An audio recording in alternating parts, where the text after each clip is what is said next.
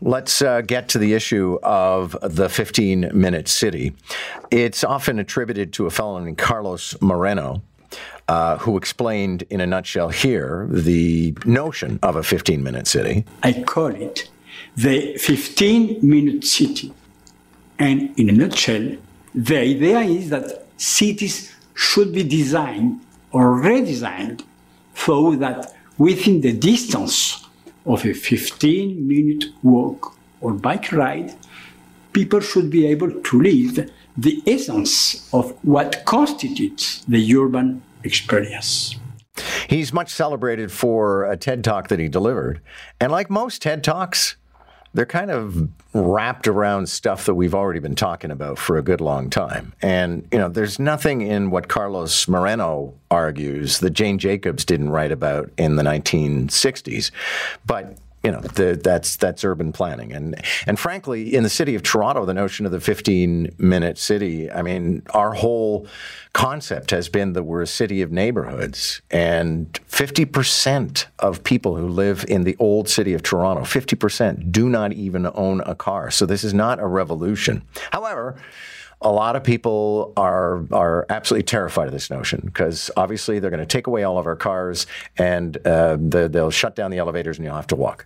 Is Edmonton, Alberta is the first pilot city to be in play. It is up on their website. Go check it out. All the districts. 15 minutes walking. How convenient. Your digital currency will be into play as well. They can turn it on and turn it off. It'll be an invisible line, so don't worry, it'll give you the illusion of freedom. Because if that's not the illusion of freedom, I don't know what is. That's just a TikTok video, but it's exemplary these days of the idea that anything somebody proposes that might be some sort of an improvement for the environment or for, ways of life, whatever, is going to be legislated and imposed on you. Come back to this example, and it's so funny because most people don't come across this stuff because I spend an awful lot of time monitoring crazy right-wing activists, and their latest preoccupation is that we're all going to be force-fed crickets. Meat's going to be banned. You're going to have to eat crickets. The fact that there is a President's Choice bag of cricket flour, which frankly I have no intention of using either, all of a sudden that is Justin Trudeau and the World Economic Forum and George Soros and various others are going to compel you to eat crickets. And now apparently you're going to be compelled to live in a 15-minute city. Well, let's talk about the 15-minute city. University of Toronto Transportation System expert Professor Steven Farber joins us right now. Nice to have you. Good morning.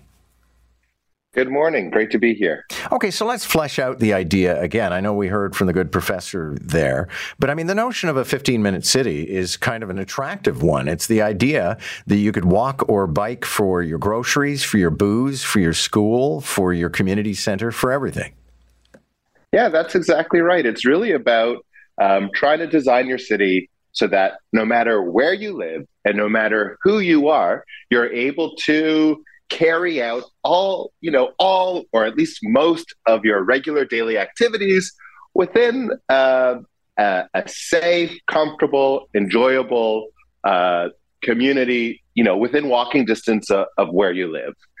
And it's not really a new concept. It's a rebranding of what cities historically always were and what they've become less and less of over the last 50, 70 years as, so many automobile-oriented parts of the city have been created.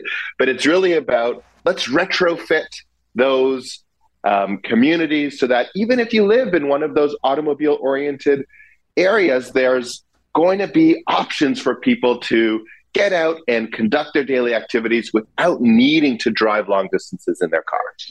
And the notion in some quarters is that this is going to be forced upon people. I have to think, like, if you look at a community like Mississauga, which is wide streets and houses on cul-de-sacs that are nowhere near groceries and stuff like that, this is the sort of thing that is naturally evolving because it's the way people want to live. Yeah, I think that's absolutely right. It's the way people want to live. It's the way we're going to have to rethink how those communities are going to need to change as the country and as the cities in our country continue to grow. So this is, that growth is coming. And as we plan for that growth, we can sprawl out into, we can sprawl out into the countryside. And we know the consequences of that. We can build, dense tower communities, pockets. And as we do that, we can decide whether or not we're going to ensure that those new communities that we're building comes with all of the things that make a community actually livable, right? And unfortunately, we see a lot of density without good community design already happening, right?